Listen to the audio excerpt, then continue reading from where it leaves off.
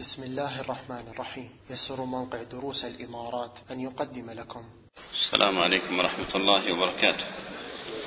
بسم الله الرحمن الرحيم. الحمد لله رب العالمين، وأشهد أن لا إله إلا الله وحده لا شريك له، وأشهد أن محمدا عبده ورسوله صلى الله وسلم وبارك عليه وعلى آله وأصحابه وعلى من تبعهم بإحسان إلى يوم الدين، وسلم تسليما مزيدا. أما بعد، فما زلنا في أبواب الطلاق. قد أخبرناكم في الدرس الماضي بأننا سنجري امتحانا شفهيا حول مسائل الطلاق من أول كتاب الطلاق، ولكن حتى يكتمل باقي الطلبة نكمل في باب تعليق الطلاق، ثم نقف ونبدأ بالأسئلة. نعم.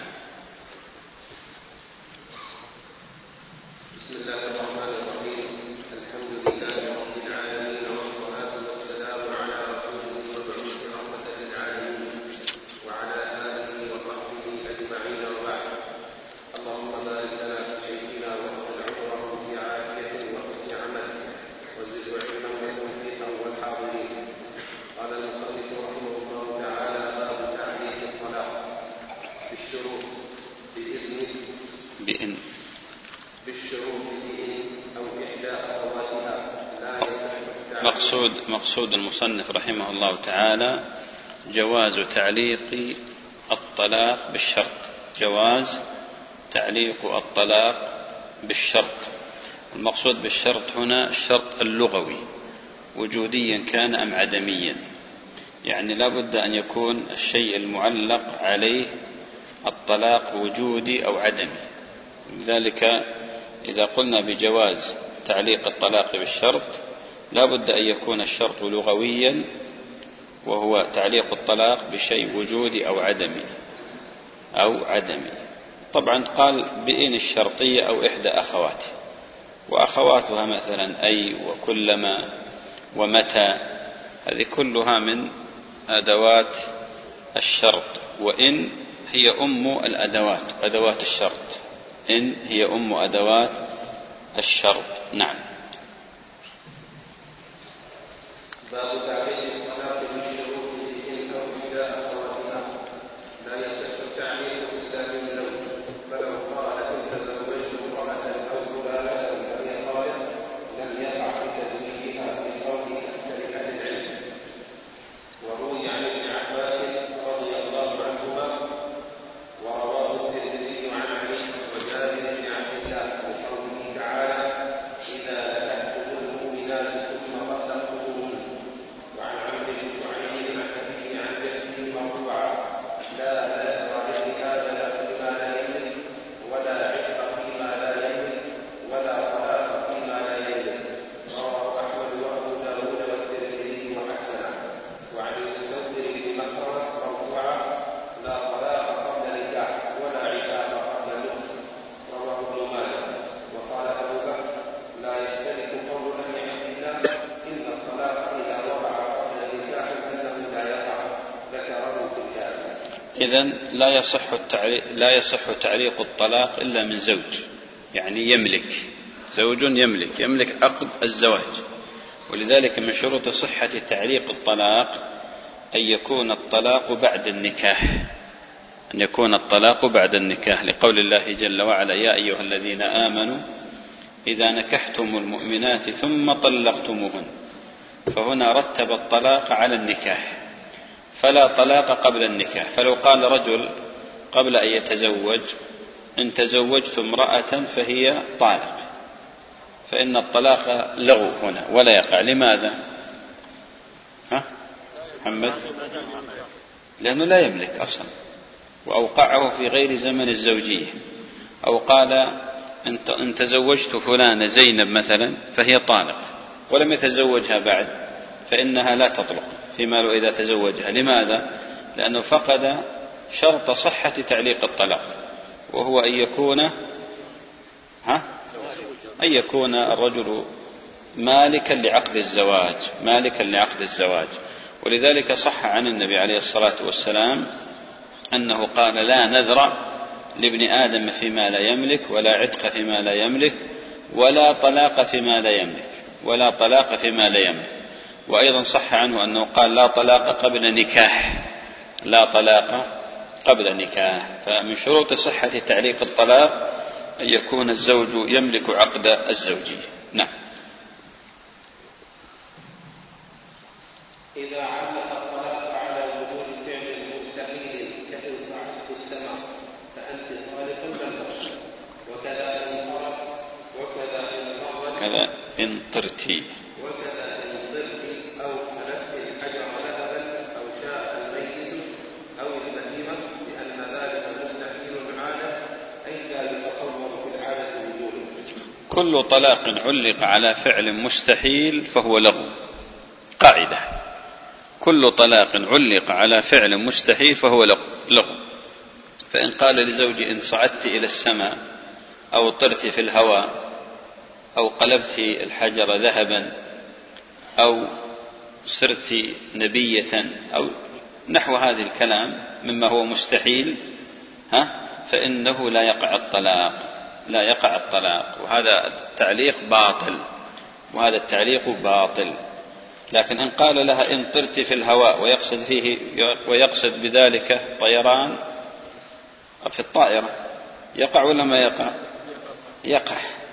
يعني لا بد من معرفة يعني زمن عصر أو عصر المصنف أو عصر الذين يضربون الأمثلة.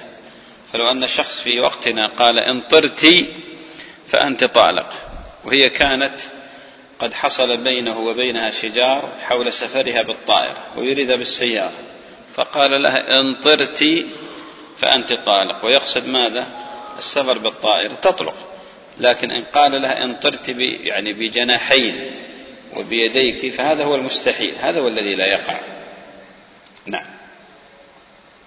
قال أو شاء الميت أو شاء البهيمة، هذا كله من المستحيل، لأن الميت لا مشيئة له والبهيمة كذلك لا مشيئة له. نعم. وإن علقه على عدم وجوده كإن لم تصعدي فأنت طالق قد في الحال، لأنه علقه على عدم فعل المستحيل وعدمه معلوم في الحال وما بعده. نعم. قال وإن علقه على عدم وجوده، يعني على عدم وجود هذا الشرط وليس الفعل المستحيل، كأن لم تصعدي فأنت طالق. إذا قال لها إن لم تصعدي فأنت طالق ولم تصعد، طلقت في الحال. قال إن لم تصعدي هذا السلم أو إن لم تصعد السطح أو إن لم تصعدي السيارة مثلا فأنت طالق، طلقت في الحال، لأنه علقه على عدم فعل المستحيل. فبإمكانه أن تصعد الدرج وأن ترقى إلى السطح وأن تركب السيارة. نعم. وعدمه قال معلوم في الحال، وعدمه معلوم في الحال وما بعده، وعدمه معلوم في الحال وما بعده. ويصح أن يقال بأن هذا للمستحيل أيضا، كقوله إن علقه على عدم وجوده كإن لم تصعدي فأنت طالق. إذا قال إن لم تصعدي إلى السماء فأنت طالق، طلقت في الحال.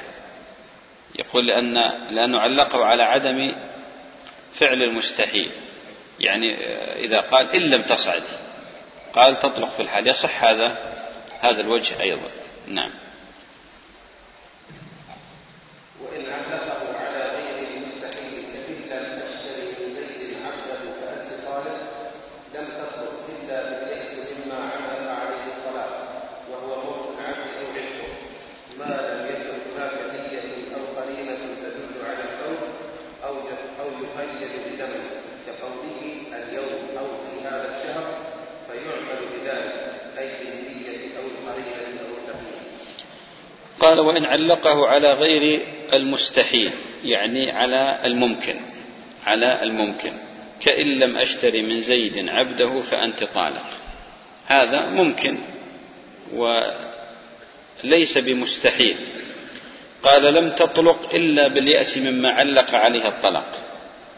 فإذا قال إن لم أشتري، ودائما إذا جاءت لم بعد إن الشرطية فإنها تفيد التراخي وعدم التكرار كما هي القاعدة في الشروط. إن لم أشتري من زيد عبده فأنت طالق، لم تطلق إلا باليأس مما علق عليه الطلاق، وهو موت العبد أو عتقه. فإذا عتق العبد أو مات طلقت المرأة. فإذا أصر زيد على عدم بيع عبده وعتق عبده طلقت، أو مات العبد طلقت المرأة، لأنه علقه على أمر ممكن. قال: ما لم يكن هناك نية أو قرينة تدل على الفور أو يقيد بزمن، كقوله اليوم أو هذا الشهر. فمثلا قال: إن لم أشتري من زيد عبده في شهر محرم فأنت طالق. هذا شرط مقيد بشهر معلوم، أو هذا اليوم مثلا أو هذه السنة تطلق إذا وجدت مثل هذه القرينة، أو وجدت نية أيضا تدل على الفورية، وجدت نية تدل على الفورية فتطلق في الحال. نعم، تطلق في الحال، يعني في حال ترتب الشرط كابتدائه أو انتهائه. نعم. فصل في شروط صحة التعليق. ويصح التعليق مع تأخر الشرط وتأخره، كإن قلت أنت طالق أو أنت طالق من قلت. ويشترط لصحة التعليق أن ينويه قبل فراغ التلفظ بالطلاق، فلو طلق غير ناوي للتعليق ثم عرض له فقال إن قلت لم ينفع التعليق ووقع الطلاق، لأن الطلاق إذا وقع ذلك يوقع. قال: ويصح التعليق مع تقدم الشرط وتأخره، يعني تعليق الطلاق يصح سواء تقدم لفظ الشرط أو تأخر. فلو قال رجل لزوجته: إن قمت فأنت طالق، فيقع الطلاق على المعلق عليه، فهنا قدم الشرط، قال إن قمت، هذا هو الشرط، ثم قال فأنت طالق، أو أخره فقال أنت طالق إن قمت، أنت طالق إن قمت.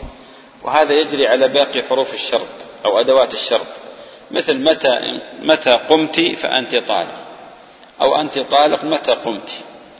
فيجوز تقدم الشرط وتأخره في الطلاق أو في جملة الطلاق.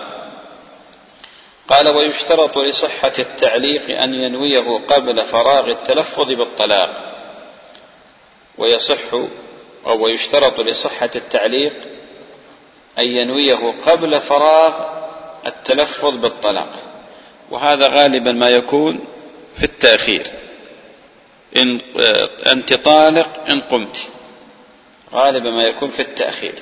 فلو طلق غير ناو التعليق ثم عرض له فقال إن قمت لم ينفعه هذا التعليق، ووقع الطلاق، لأن الطلاق إذا وقع قال لا يمكن رفعه. فلو قال رجل لامرأته أنت طالق ثم استدرك فقال إن قمت، قالوا لا ينفعه ذلك. وسيأتي مسألة الاتصال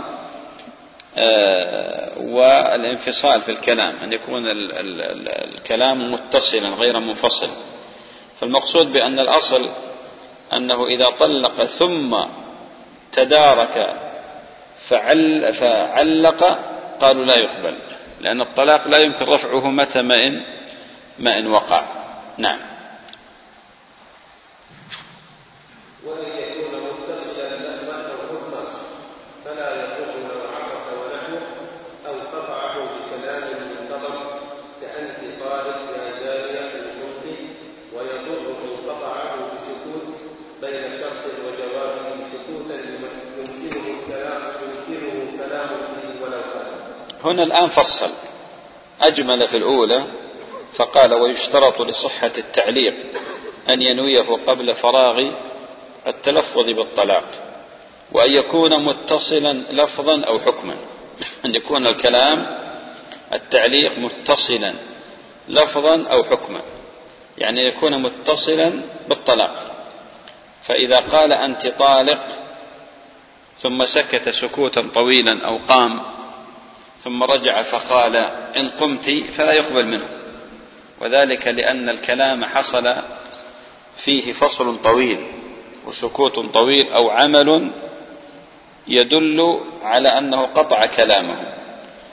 أما إذا كان متصلا لفظا أو حكما فلا يضره ذلك. فلو قال لزوجته أنت طالق ثم عطس فرجع فقال إن قمت، فهو تعليق صحيح، تعليق صحيح. أو قال أنت طالق يا زانية إن قمت، فهناك فصل بين قوله أنت طالق وبين قوله بين التعليق إن قمت بقوله يا زانية. قالوا هذا لا يضر، هذا لا يضر. فكل لفظ وقع بين الطلاق وبين التعليق، سواء كان كل كلام وقع بين الطلاق وبين التعليق وهو منه أو مما لا يضر، فإنه لا يبطل التعليق، لا يبطل التعليق. أما إن سكت سكوتا طويلا أو عمل عملا يدل على أنه قد انتهى من التطليق ثم عاد فلا يقبل، لأن الطلاق إذا وقع لا يمكن رفعه، فإذا وقع فإنه يقع يقينا ولا يرفع إلا بيقين، وهذا مشكوك فيه. نعم.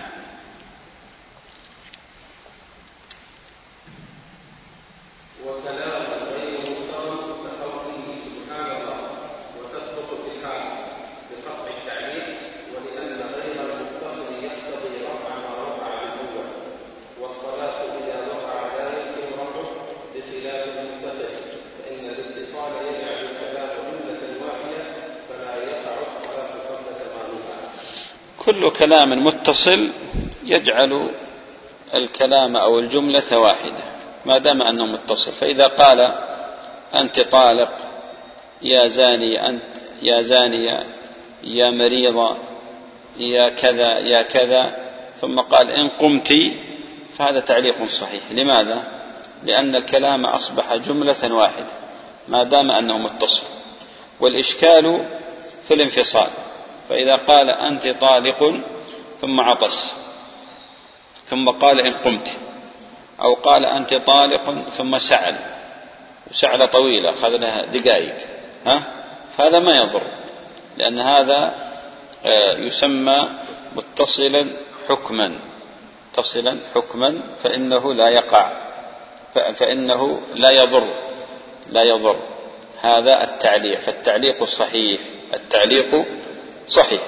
أما إذا أتى بكلام غير منتظم مع الطلاق فإنه يضر التعليق ويقع الطلاق في الحال، مثل قوله أنت طالق ثم قال سبحان الله لا إله إلا الله ثم قال إن قمت، فقوله سبحان الله أو لا إله إلا الله غير منتظم مع الكلام، فإنها تقع في الحال ولا عبرة بالتعليق. فالتعليق يصبح لغوا، لأن الطلاق إذا وقع فإنه لا يرفع، لا يمكن رفعه إلا بأمر ظاهر. وهنا الذي يظهر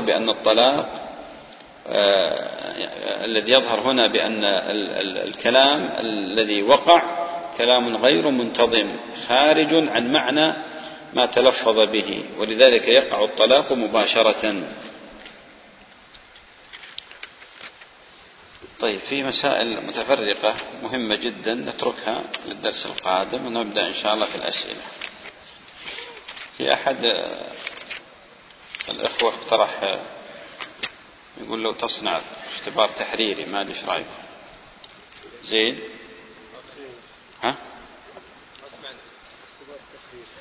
يقول اختبار بورق تحريري، بس هذا يبي تصحيح ويبي. طيب، من يعرف الطلاق باللغة والاصطلاح؟ طبعا الأجوبة يا إخوان نبغاها أجوبة طلبة علم، يعني ما نبغى أجوبة عامة أو أجوبة فتاوى، لا، أجوبة طالب علم فصل ويبين. إذا قلت تعريف الطلاق ينتبه بأن التعريف لا بد أن يكون لغة واصطلاحا. مثلا إذا قلت حكم الطلاق لا بد أن يأتي بكلام أهل العلم فصل. ما يقول جائز أو مكروه أو كذا، لابد من التفصيل. طيب، تعريف الطلاق أبو محمد. الطلاق لغة التخلية، وشرعا اصطلاحا هو حل عقد الزوجية أو بعضه. أحسنت، الطلاق هو التخلية، واصطلاحا حل عقد الزوجية أو بعضها. طيب، حكم أو ما هي حكم الطلاق؟ حكم الطلاق محمد الشيخ عيسى. تجري عليه الأحكام التكليفية الخمسة. أحسنت. الوجوب والتحريم والكراهة والسنية والإباحة. طيب. فيباح لسوء العشرة. أحسنت. ويكره لغير الحاجة. أحسنت. ويجب على من أهل الفاجر يعني كانت فاجر، ويحرم في الحيض أو في طهر وطئها فيه. السنية إن كانت غير عفيفة أو تاركة للصلاة، نحن قلنا الصحيح التحريم. إيه، لابد من أيضا تقييد معنى غير عفيفة، لا يقصد بأنها تزني، لأنها تفسد عليه فراشه فيجب تطليقها. إذا كانت تزني يجب طلاقها أو يجب تطليقها لأنها تفسد عليه الفراش، ولكن المقصود بأنها عندها نوع تهتك، يعني لا تحتجب، لا مثلا تمانع من أن تسلم على الرجال، تصافح الرجال، هذا مقصود أهل العلم. كذلك تترك بعض الفروض. طيب، ما هو الدليل على مشروعية الطلاق وعبد العزيز؟ الأدلة على مشروعية الطلاق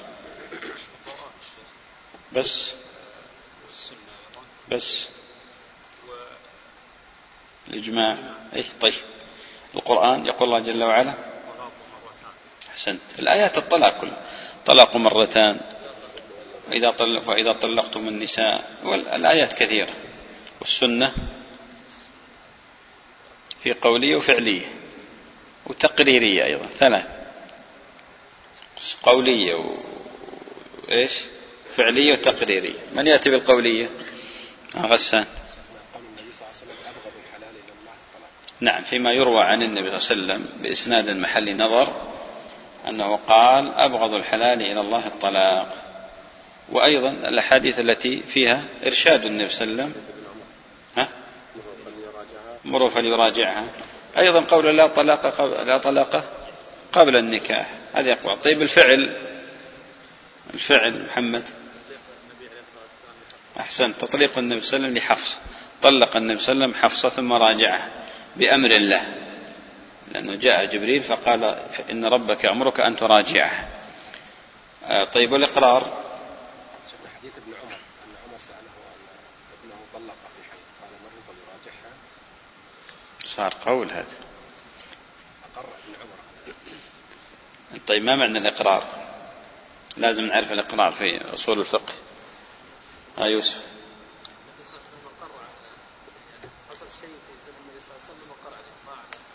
يعني ما قال فيه شيء. الإقرار هو أن يفعل شيء في عهد النبي صلى الله عليه وسلم، يعمل عمل إذا كان قول أو فعل، ويطلع عليه النبي صلى الله عليه وسلم فيقره. والإقرار إما أن يسكت أو يتبسم أو تكون هناك أي قرينة أو علامة من علامات الرضا. أما إذا تكلم فكانت سنة قولية، مثل قول النبي صلى الله عليه وسلم مثل قول النبي صلى الله عليه وسلم لعمرو بن العاص: أصليت بهم وأنت جنب؟ قال: يا رسول الله، إني تذكرت قول الله جل وعلا: ولا تقتلوا أنفسكم، فخشيت إن اغتسلت وأنا أهلك، فسكت. هذا إقرار يسمى. اشترط العلماء الإقرار أن يكون في زمن الوحي، لا بد أن يكون في زمن الوحي، فهذا هو الإقرار. طيب، كيف نأتي بأمثلة الإقرار؟ فيصل. حوادث كثيرة حدثت في عهد النبي صلى الله عليه وسلم، طلق أناس زوجاتهم فسكت النبي عليه الصلاة والسلام، وأمامه أيضا فسكت النبي عليه الصلاة والسلام. طيب، ما حكم طلاق السكران بالتفصيل؟ ما يصير، احنا قلنا لكم في امتحان، المفروض الأيدي كلها ترفع. بالتفصيل طلاق السكران. ها قرآن أحد؟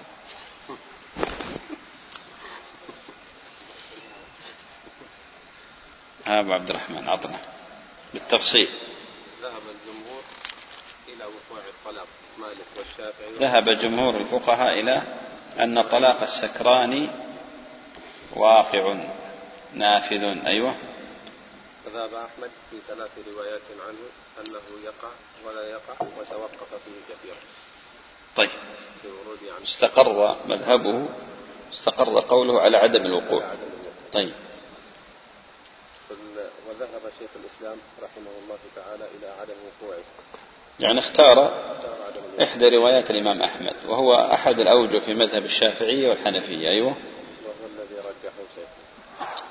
على العموم هو القول الراجح، وهو اختيار شيخ الإسلام ابن تيمية وابن القيم، اختيار مشايخنا الشيخ عبد العزيز بن باز بن عثيمين، جمع من العلماء على أن طلاق السكران لا يقع.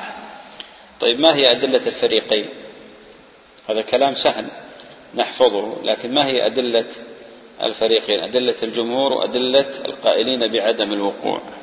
أبو حميد. الذي نستحضر منه الأدلة العقلية للجمهور للقائلين فريقين. أما الفريق الذي ذهب إلى وقوع طلاق السكران قال عقوبة له على سكره، فردوا عليهم قائلين بعدم وقوع الطلاق، قال أن الإسلام قد وضع له عقوبة وحددها ولم يحددها بقضية وقوع طلاقه، إنما الجلد على اختلاف عدد الجلد. هذا بالنسبة للدليل العقلي.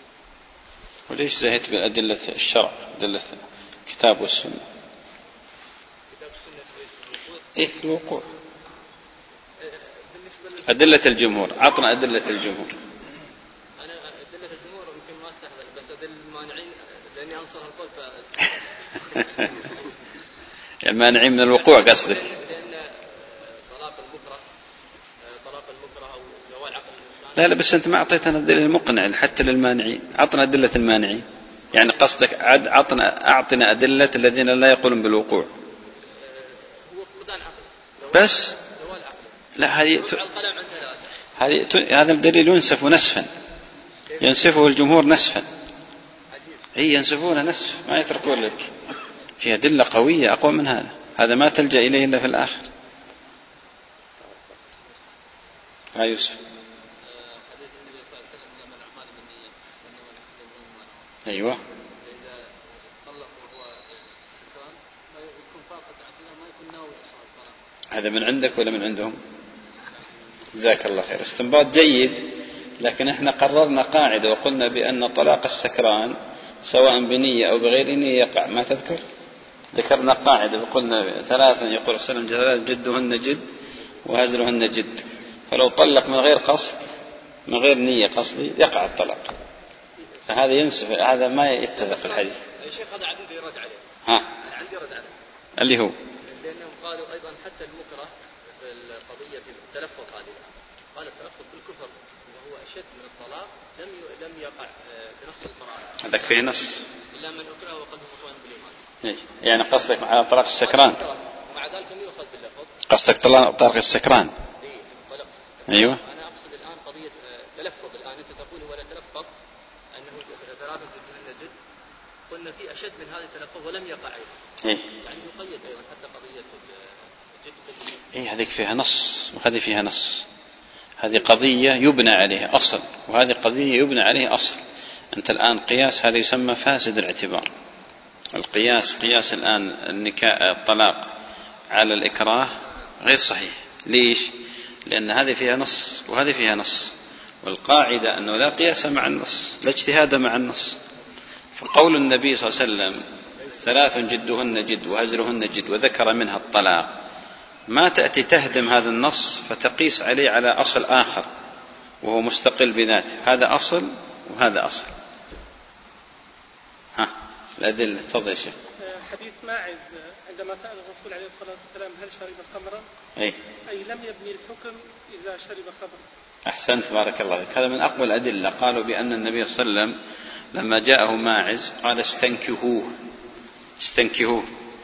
هل شرب الخمر، وفي لفظ هل أنت سكران، فدل هذا على أن السكران لا اعتبار بتصرفاته القولية.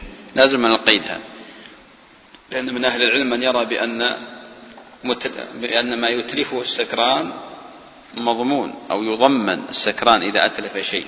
المقصود بأن التصرفات القولية لا تقع. طيب، دليل آخر ليس لمجنون أو سكران فلا. حديث عثمان، قول عثمان رضي الله عنه، حتى أن بعض أهل العلم قالوا بأن قول عثمان قاله بمحضر من الصحابة ولم ينكر عليه أحد فعدوه إجماعا. هذا إيش يسمى إجماع؟ إجماع السكوت. قالوا هذا قول عثمان رضي الله عنه بأنه لا طلاق لسكران. أيضا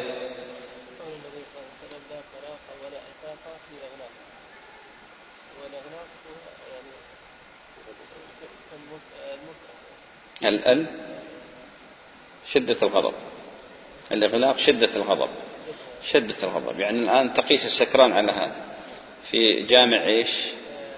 غياب العقل. هذا طبعا شروط القياس أو أركان القياس 4: أصل وفرع وعلة وحكم. فأنت الآن تقول، يقول النبي صلى الله عليه وسلم كما في الصحيح لا طلاق ولا عتاق في إغلاق. فأنت تقول السكران ليس هناك دليل على وقوع طلاقه أو عدم الوقوع، فأنت تختار الوقوع أن الطلاق يقع قياسا على من؟ المغضب غضبا شديدا المغلق عليه. فأنت الأصل المغلق والفرع السكران. ما هي العلة؟ غياب العقل. فموجود العلة في هذا وفي هذا. أحسنت، جيد. أيضا تفضل اسمعي. لما أرسل خالد إلى عمر رضي الله عنه فقال إن الناس قد استهانوا بالطلاق وقد استهانوا بعقوبة الخمر وشربوا وهدوا. قال هؤلاء عندك. حمدك الله. قال هؤلاء عندك. فقال علي رضي الله عنه عليه عقوبة المثل ويثبت طلاق في المذهب، لأنه قال إنه إذا شرب هذا وإذا هذا أخذ بالطلاق وإذا افترى. طيب، هذا في ثبوت الطلاق. هذا مذهب للجمهور. طيب، احنا الآن نتكلم على القائلين بإيش؟ والجمهور عندهم الأصل، مستمسكين بالأصل. الجمهور أدلتهم سهلة، استمساكهم بأصول الأدلة وبالأصل. الإشكال عند من قال بعدم الوقوع، هذا هو الذي رجحناه. الشيخ عيسى. أي نعم، هذا قول ابن عباس رضي الله عنه. أيضا قضية بأن الضرر الذي يلحقه السكران بزوجته ظاهر، فهو يجمع مفسدتين. ولذلك حينما يطلق زوجته وهي لا علاقة لها بطلاقه فإنه إضرار بها. الشريعة لا تأتي بمثل هذا. أدلة كثيرة ذكرناها في وقتها. طيب، ما هو الطلاق البدعي؟ ما هو الطلاق البدعي؟ يكون في أكثر أحكام الطلقة، وأن يكون في طهر قد جامع فيه، أن يطلقها في حيض. أحسنت. الطلاق البدعي هو الطلاق في حيض أو نفاس، أو الطلاق في طهر مسها فيه، أو الطلاق بالثلاث جملة واحدة، أو متفرق جملة واحدة، كان يقول أنت طالق بالثلاث، أو أنت طالق طالق طالق، أو يطلق مرتين جميعا، لأن هذا فيه مخالفة لأمر الله جل وعلا. القائل الطلاق مرتان. طيب، ما حكم الطلاق في الحيض مع التفصيل؟ حكم الطلاق في الحيض حيث الوقوع، طبعا احنا قلنا بدعي، لكن من حيث الوقوع من يفصل لنا؟ تفضل.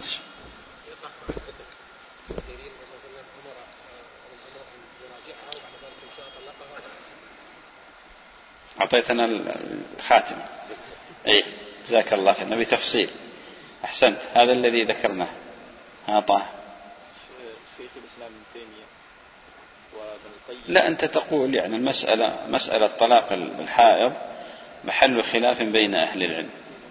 جماهير أهل العلم على وقوع الطلاق في الحيض، جماهير أهل العلم.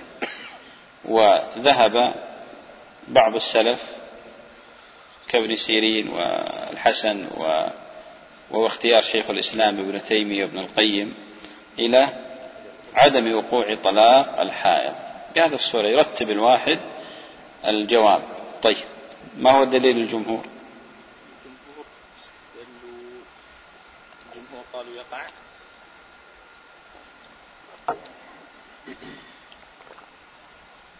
دليل شيخ الإسلام تيمية.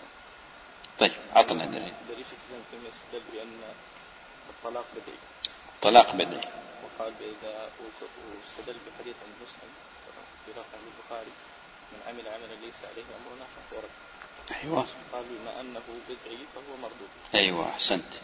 قال بأن الطلاق بدعي والنبي صلى الله عليه وسلم قال من عمل عملا ليس عليه أمرنا فهو رد. إذن هو مردود جملة. طيب. أجيب عنه بوجود النص. إذا ورد الأثر بطل النظر. طيب. طيب أحسنت. أدلة أخرى. استدل بحديث وكان حديث كان. أيوة. يجيب عنه بأنه ضعيف. من يساعد طه حديث عفة؟ ها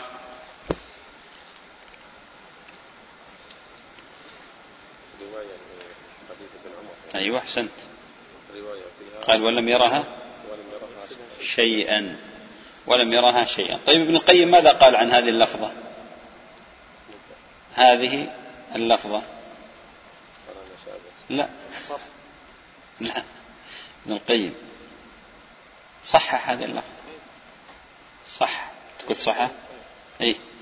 لكن في لفظة ابن القيم رحمة الله عليه وقف عندها قال لو صحت لقلنا بطلاق الحائض وهي واحتسبها. لفظة واحتسبها. فهنا بالراجع بعد كل درس على الطريقة هذه.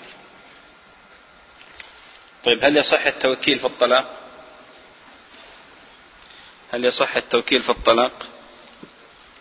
الجواب نعم. طيب ماذا يملك الوكيل؟ كم يملك الوكيل من الطلاق؟ كم يملك طلقة؟ طلقة واحدة فقط. طيب سؤال هنا، لو أن رجلا وكل آخر بتطليق زوجته ثم راجع الرجل امرأته فقام الوكيل بعد مراجعة الرجل زوجته فطلقها، فهل يقع الطلاق أم لا؟ نبي الصفوف الخلفية شوي. عبد العزيز لا يقع. أحسنت. هذا هو الجواب الصحيح. يعني لا يكفي أن نقول لا يقع. ها؟ أي نعم، أحد أنواع الرجوع. طيب بالنسبة لصريح الطلاق، ما هي ألفاظ الطلاق الصريحة؟ شيخ خالد.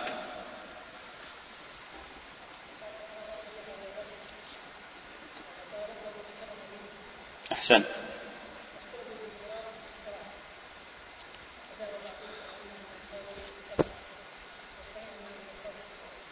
أحسنت.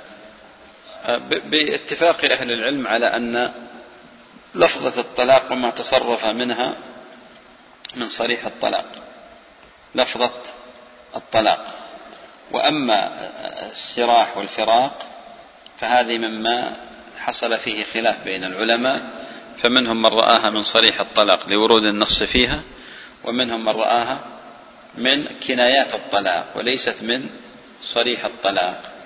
طيب ما هو الجواب على الآيات الوارد فيها لفظة السراح التسريح والفراق؟ ماذا يكون الجواب لمن قال بالكناية؟ فيصل. أحسنت. قالوا لأن وردت في غير شأن الطلاق، ورد التسريح والفراق في غير هذا.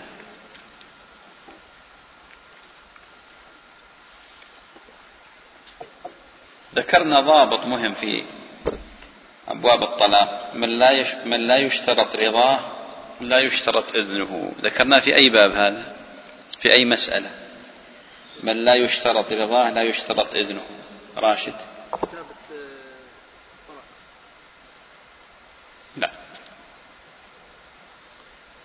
يعني تدخل من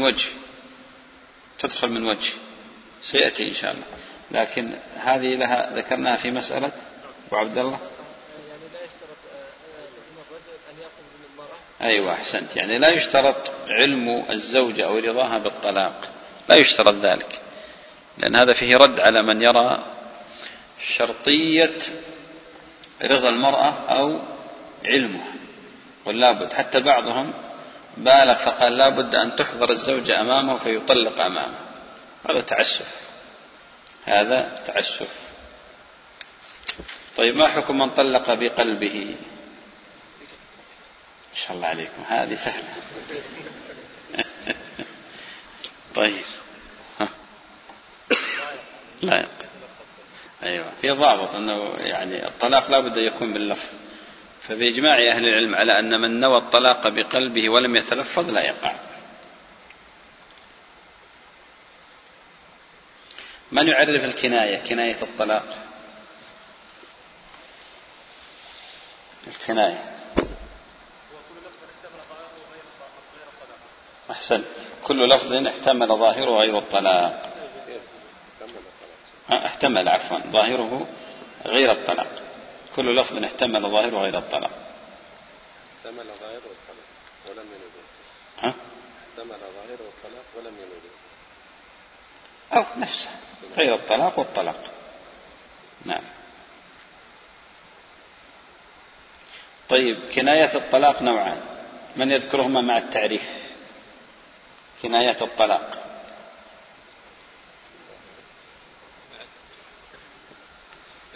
أنا أدور لي كم واحد. كناية الطلاق تفضل أبو عبد الله.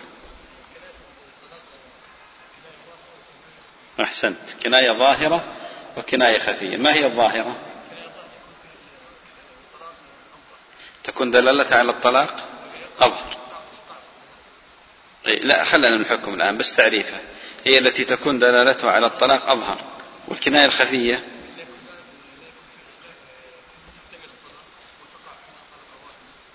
لا عرف لي الخفية، هي التي تكون دلالتها على الطلاق أخفى، وذيك أظهر. سهلة يعني، هذه أخفى وهذه أظهر. طيب من يذكر لي بعض ألفاظ الكنايات الخفية؟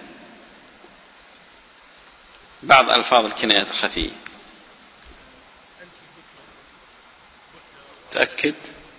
تأكد خفية. ها تأكد؟ ايش رأيكم؟ يعرضونك ما يوافقونك. شو حفظت هذه؟ بتلا هذه ظاهرة الله يهديك. بتة يعني مبتوتة. لا نبغى خفية. الظاهرة هذه اللي يكون الطلاق أظهر، دلالة الطلاق فيه أظهر، يعني بتة وبتلة وبائن، هذه كلها ظاهر. نبي الألفاظ الخفية.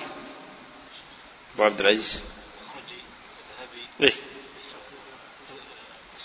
خذي شنطتك، خذي عفشك، روحي لأهلك. يعني حتى بعصرنا يعني ألفاظ العصر هذه ما يلتزم فيها بألفاظ اللي ذكرها المصنف. طيب ما حكم الطلاق بالثلاث؟ قلنا بأنه بدعي، لكن هل يقع؟ نبي جواب علمي ومنوع، يعني نحاول نجيب.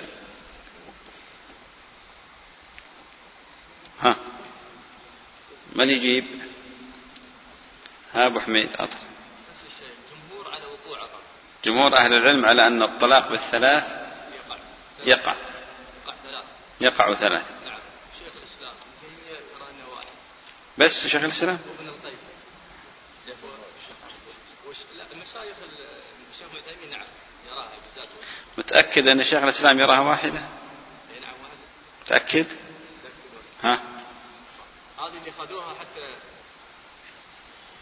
خذوها يعني. أبو عبد الله يقول بأن شيخ الإسلام يرى بأن الطلاق بالثلاث واحدة، والجمهور يرون بأن الطلاق بالثلاث ثلاث.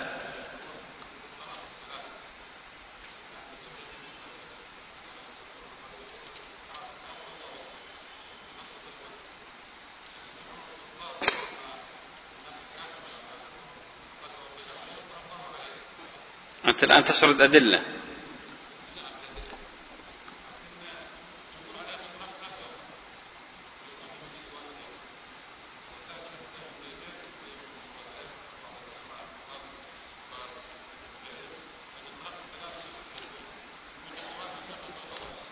إيه؟ هذا أخ ذكر قال بأن في صلاة جنازة بعد صلاة العشاء في مسجد الصحابة، جزاه الله خير، ينبه. طيب، هل الطلقة تتبعض؟ الجواب نعم أو لا، ما أبغى تفصيل. هل الطلقة تتبعض؟ الجواب غسان. طيب، إذا طلق الرجل نصف طلقة فما الحكم عبد الله؟ أيوة أحسنت. قالوا لأن الطلاق لا يتبعض، فإذا طلق الرجل نصف طلقة أو ربع طلقة فهي طلقة كاملة، فهي طلقة كاملة. طيب، بضرب لكم أمثلة وهي على شكل أسئلة تعطوني الجواب.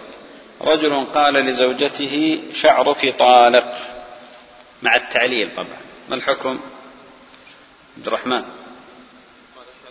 إيه، تطلق ولا ما تطلق؟ أحسنت، ما تطلق. التعليل أحسنت بارك الله، لأن الشعر جزء ينفصل. طيب، إذا قال لها كبدك طالب، كبدك طالق، الكبد مش الكلوة، أي الكبد، قال كبدك طالق، فما الحكم؟ آخر واحد. أحسنت، لأن الكبد جزء لا ينفصل. طيب، إذا قال دمك طالق، أبو محمد، خلاف بين العلماء، الصحيح أنه يقع. الخلاف سببه ماذا؟ منشأ الخلاف هو إيش؟ هل ينفصل أو لا ينفصل؟ هل هو جزء متصل أو جزء منفصل؟ طيب، إذا قال روحك طالق، المذهب، أبي المذهب ماذا يقول؟ ها؟ المذهب لا يقع. أحسنت. المذهب قالوا لا يقع. الصواب أنه يقع، بل الروح أقوى من باقي الأعضاء المتصلة لأن به الحياة.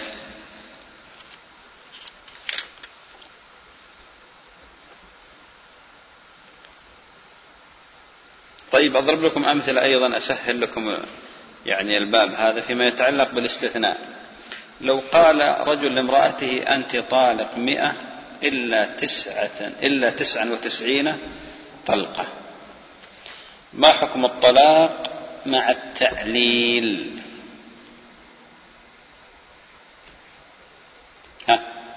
تفضل يا شيخ.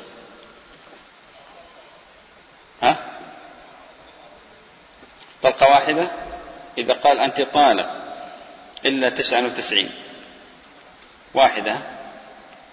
طيب، التعليل أي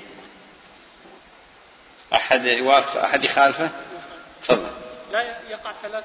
أحسنت، يقع 3 أكثر من النصف. أي، لأنه استثنى أكثر من النصف. عندنا قاعدة مهمة، مسألة الأقل، وقلنا لكم إذا جاءت لفظة الأقل في أبواب الطلاق فماذا تفيد؟ النصف. فهنا تقع 3 والباقي رد عليه، ولا ينفع هذا الاستثناء لأنه أتى بما لا يصلح له إيقاعه. طبعا بعض العلماء قال مثل ما قال الأخ تقع 1، لكن هذا مرجوح وضعيف. طيب، إذا قال نساء 4 طوالق إلا 2، قال نساء 4 طوالق إلا 2، ما الحكم مع التعليل؟ عبد العزيز.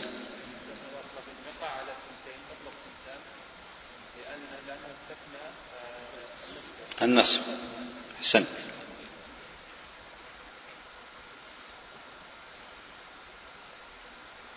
طيب، إذا قال أنت طالق 3 إلا 3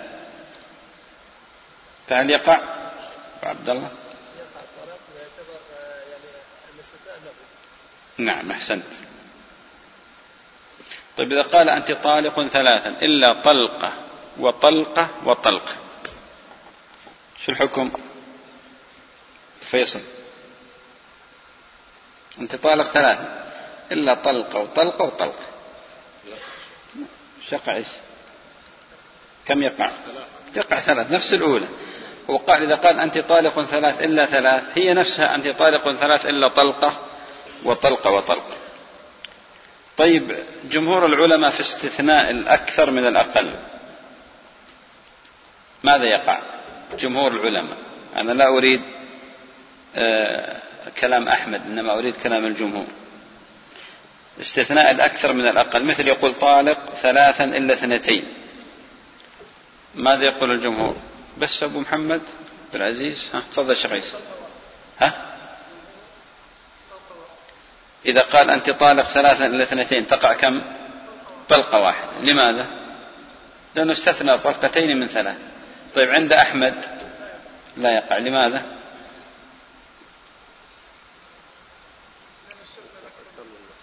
لا يقع لأنه استثنى الأكثر من الأقل. أي تفضل. قال لأن الاثنين أكثر إيش اسمه أكثر 3، الاثنين أكثر 3. لا يصح استثناء العدد بعينه. كيف استثناء العدد بعينه؟ لا يصح استثناء العدد بعينه. إيه استثناء العدد بعينه. احنا اختلفنا، بعضنا يقول يصح بعضنا يقول لا يصح، سجلناها عنه. أيوة. إيه إيه لا يقع 3 يقع. إيه لا يقع 3.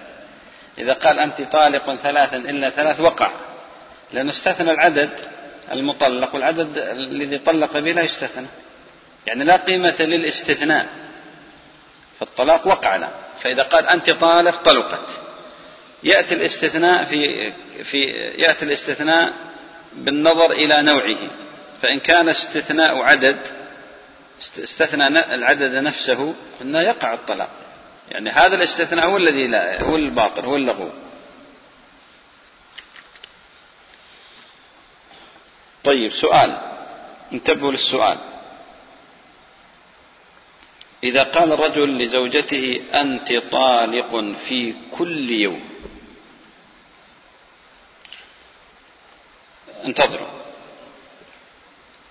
إذا قال الرجل لزوجته أنت طالق في كل يوم، فما حكم الطلاق وما عدده؟ تفضل. الطلاق يقع، أيوة يقع 3. متى يقع 3؟ في الحال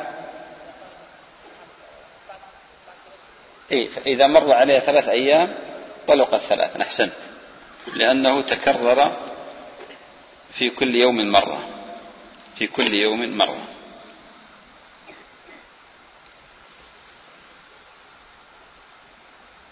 طيب إذا قال الرجل لزوجته أنت طالق إذا مضت السنة، إذا قال الرجل أنت طالق إذا مضت السنة، يطلق إذا مضت السنة. أيوة في أي شهر؟ إذا انسلخ ذي الحجة، إذا انسلخ ذي الحجة في آخر يوم من أيام ذي الحجة تطلق المرأة.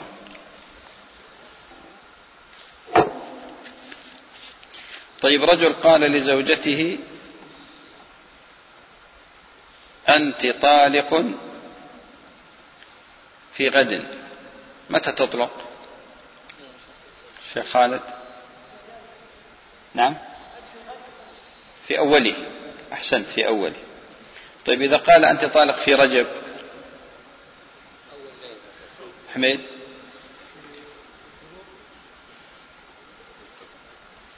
إذا قال أنت طالق في رجب تطلق في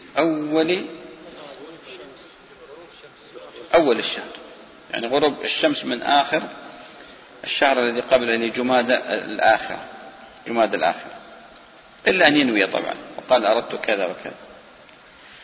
طيب إذا قال أنت طالق كل يوم، قبل شوي أنت قلنا أنت طالق في كل يوم، 3. إذا قال أنت طالق كل يوم، أي أحسن، طلقة واحدة. لماذا؟ أحسن، هو يوما، وقال أنت طالق كل يوم، فإن تطلق طلقة واحدة لأنها طلقت في اليوم الأول.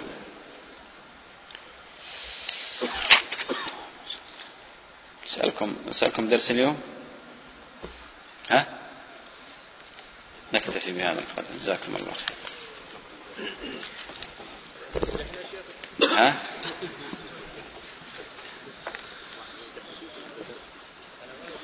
هذا السؤال سألناه قبل قليل. يقول المصنف: ما الفرق بين قوله أنت طالق كل يوم فواحدة وأنت طالق في كل يوم؟ لأن في هنا تفيد الظرفية، يعني في كل يوم يتكرر، هذا ذكرنا قبل قليل.